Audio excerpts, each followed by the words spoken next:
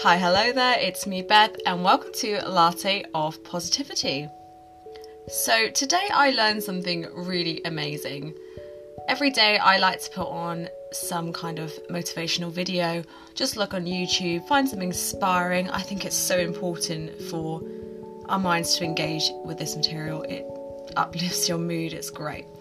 Anyway, I learned something called the 5-second rule.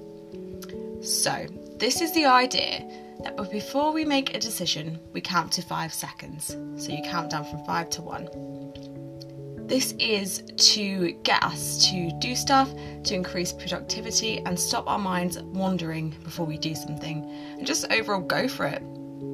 So today, if there's something you need to do, maybe you hit the snooze button on your alarm, count to 5 seconds and just do it.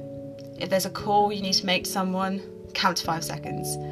If there's a job you want to apply to, if you want to do anything, any decision, just count down from 5 and just do it. Stop your mind from wandering and just go for it.